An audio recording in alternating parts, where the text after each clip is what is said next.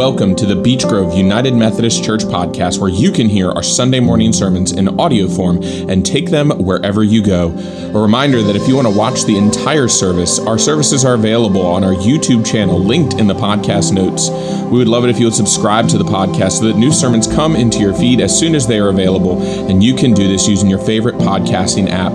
We would love it if you would help to support the missions and ministries here at Beech Grove through your tithes and your offerings. A donation link is also linked in the notes below. And lastly, find us on Facebook and Instagram to follow along with all the fun things happening at Beech Grove, whether you live in Suffolk, Virginia or not. We hope you enjoyed this week's message, and please don't forget to share it with others.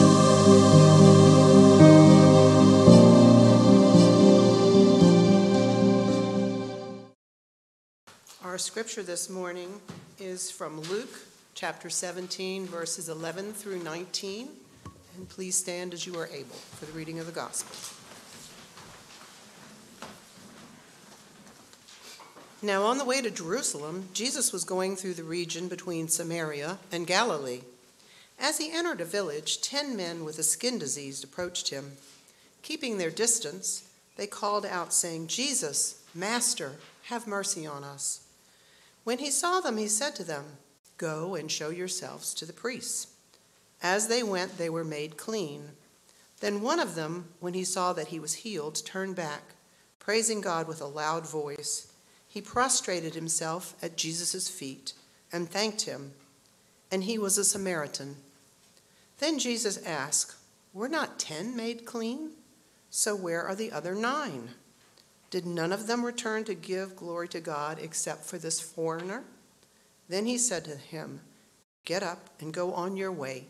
Your faith has made you well." This is the word of God for the people of God. Thanks be to God. Church, this morning we're diving into one of my favorite sacraments of the church, or one of the things that I think is the pinnacle of our faith and our worship, communion. See, I didn't grow up United Methodist. In fact, I grew up in the Pentecostal and Church of the Brethren traditions. Both have a very different understanding of what it means to come to the table and the role that communion plays in the life of the church. It wasn't until college that I experienced United Methodist worship and the Great Thanksgiving. It was my first week on campus at Shenandoah University, and I wandered into Sunday morning chapel. It was there for the first time that I experienced the sacredness and the beauty of communion in the UMC tradition. It was there at that table over 4 years that I can tell you without a doubt I knew God had called me to serve the United Methodist Church. As the campus minister stood behind the table, she began to sing the call and response and invited all of us to join. Now, I won't sing. I don't want anyone to leave just yet. But listen and join with me in the response. The Lord be with you. And also with you. Lift up your hearts. Let us give thanks to the Lord our God. Let us give thanks to the Lord our God. Let us give thanks to the Lord our God. Just like your music director said, we'll put a smile on our face and we'll say it one more time. Let us give thanks to the Lord our God. And it is right to give thanks and praise.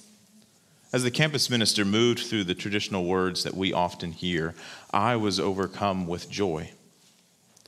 To recount the good news of what Christ has done for us and has taught us invited me into a new way of approaching this table. You see, in both my former traditions, coming to the table was around the remembrance of the pain and suffering of Jesus. And we hear that in our liturgy. But as I heard our liturgy that Sunday morning, just a few years ago, I heard a story of love and grace and a response of our gratitude. We hear these words towards the end of that liturgy. "And so, in remembrance of these, your mighty acts in Jesus Christ, we offer ourselves in praise and thanksgiving as a holy and living sacrifice in union with Christ's offering for us. Church, we're invited to the table with joyful hearts to give thanks to God, to praise the incredible works that God has done in each of our lives. We're invited to give thanks with our whole being. Our gospel lesson this morning invites 10 others to give thanks to God. Our story is unique to the Gospel of Luke, and we find Jesus and the disciples on their way to Jerusalem passing through an area between Samaria and Galilee. 10 lepers approach Jesus, but they keep their distance. It can be difficult to understand or even begin to comprehend the isolation and social alienation these men would have faced. Folks lived in absolute fear of leprosy, which was a loosely defined word used to describe any and all skin diseases that looked suspicious. These men would have been ripped from their homes, unable to see their spouses, their children, their parents, thrown completely out of the village, and made to live by themselves, and sometimes maybe in a small community of others amidst their suffering. They were removed from everything in everyday life. They cry out to Jesus for mercy. Jesus responds to their plea, telling them to go and see the priest because it was the priest, not a physician, that could deem their cleanliness. But before they have a chance to see the priest, they are found to be healed. But only one of them turns around to acknowledge who it is that really healed them. One of the 10 take the time to be thankful. The other 9 headed straight to the priest, and we can assume back to their daily lives. The Samaritan, however, the foreigner, gives thanks to God and falls at Jesus' feet, moving from a distance to being face to face with Jesus, coming back to Jesus with gratitude. Jesus' questions of why only one returns doesn't get answered, and Jesus moves on to tell the man to get up, go on your way, your faith has made you well. John Buchanan, a writer for the commentary Feasting on the Word, has this to say about Jesus' response. Your faith has made you well. That is surely to say that by Jesus' definition, faith and gratitude are very, very closely related. That faith without gratitude is not faith at all, and that there is something life-giving about gratitude. Being gracious can have an incredible impact on our lives. Several studies done over the last few years have proven that to be true. 2 professors at the University of Indiana did a study on people who were about to enter into some form of mental health counseling. They pulled together nearly 300 adults, mostly college students, and divided them into 3 groups. The first group, they asked them to write 1 letter of gratitude a week. The second group, write a letter about their deepest thoughts and feelings towards negative experiences. And the last group just entered into counseling services without any additional work. After 4 weeks and 12 weeks, they polled the 3 groups and found overwhelmingly that those who had been writing letters of gratitude reported better mental health, and it suggests that focusing on gratitude can be beneficial for our mental health. Another study, this time by 2 psychologists, one of University of California, one University of Miami, likewise showed that practicing gratitude led to healthier lives. They again had 3 groups that first were invited to weekly write about things they were grateful for. The second about daily irritations or things that displeased them. And the third wrote about events without any emphasis on being negative or positive.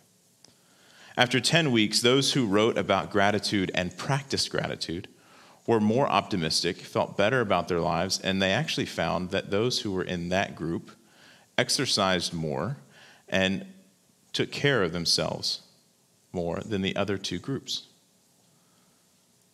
And so gratitude, the practice of gratitude, can improve our physical health. I also talked about gratitude improving our relationships. 2 examples they offered. First, a study on couples found that individuals who took time to express gratitude for their partner not only felt more positive towards the other person, but also felt more comfortable expressing concerns about relationships if they had any. The other, inviting managers to remember to say thank you, found that employees felt more motivated in return, and in return were more successful in their work life and were generally happier in the workplace. A simple thank you to start the day. What I love about this article from Harvard Health is that it gives us examples of ways to cultivate gratitude. One that repeatedly comes in these studies is to write a thank you note. The article suggests to write a thank you note monthly to someone at random. They even said, if you don't have time to write, to just mentally say thank you. Even thinking about being grateful for someone makes you happier. Suggested keeping a gratitude journal or finding space to meditate, and even here in Harvard Medical, it suggests to pray. To pray, giving thanks to God for the blessings that we have in our lives. To be grateful. So beginning with gratitude leads to happier and healthier lives. Imagine what kind of world we would live in if we all focused on gratitude first. What kind of faith we would have if we focused on gratitude first. It begs the question, what would change for us if our faith began with gratitude? Because, church, we are called to be thankful people, to live our lives with gratitude, to give thanks for the grace of God. We find that in our communion liturgy.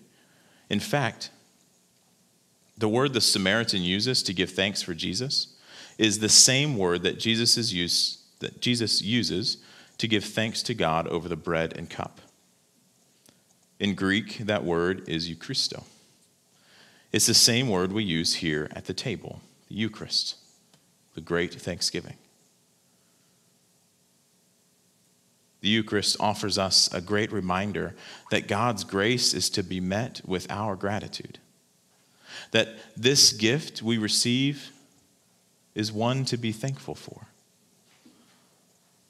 Theologian Karl Barth writes, grace and gratitude belong together like heaven and earth.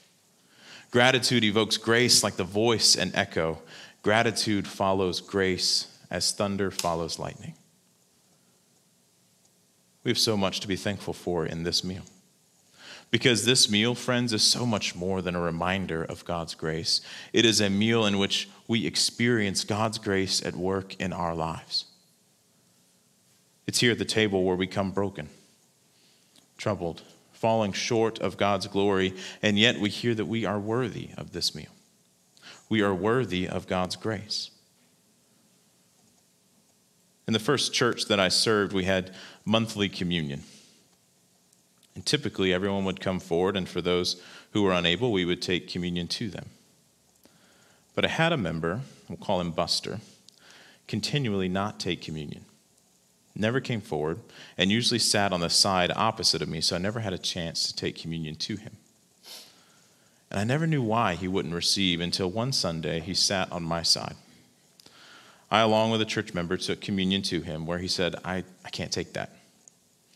My first response was, oh, I'm so sorry. Do you need gluten-free? Let me run back. I'll grab it for you and come back. And before I could walk away, he said, no, I'm unworthy to take communion. I've fallen too far. In that moment, I got to share with him what I will share with you.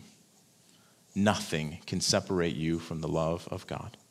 Nothing can take you away from God's grace received at this table. In fact, if you think you are unworthy to receive, then perhaps this is when you need communion the most. Because this bread and cup is not about our actions before coming before the table. It is about God being at work in us. And how you respond after having received should be one of praise and thanksgiving. I later learned after that service, a member who'd been a part of this church for years. That was the first time he had received communion in over 15 years. It is a moment at the beginning of my ministry that I will never forget.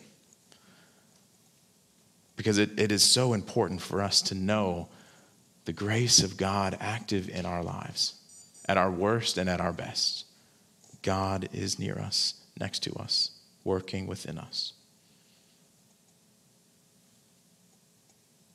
And all we need is to be like the Samaritan, to return to Jesus to say thank you.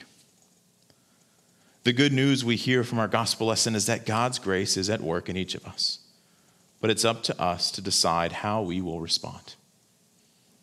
Will we be like the 9, faithful enough to listen to Jesus and to follow his instructions? Or will our lives be filled with so much gratitude we can't help but say thank you for all Christ has done? And so, church, this morning I would invite you as you come to the table today to come with gratitude, to reflect on how God has been at work in your life as you receive the bread and the cup, to know that the grace of God surrounds you now and always. And may you be thankful. Thanks be to God. Amen. Church, let us pray.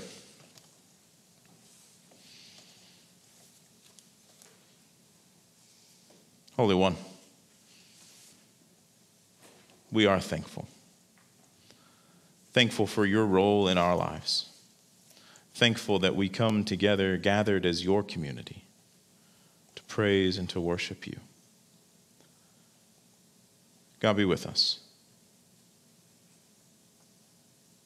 As we come to the table, may we come knowing of your grace. May we come knowing of your goodness and mercy. And may we carry that throughout our days.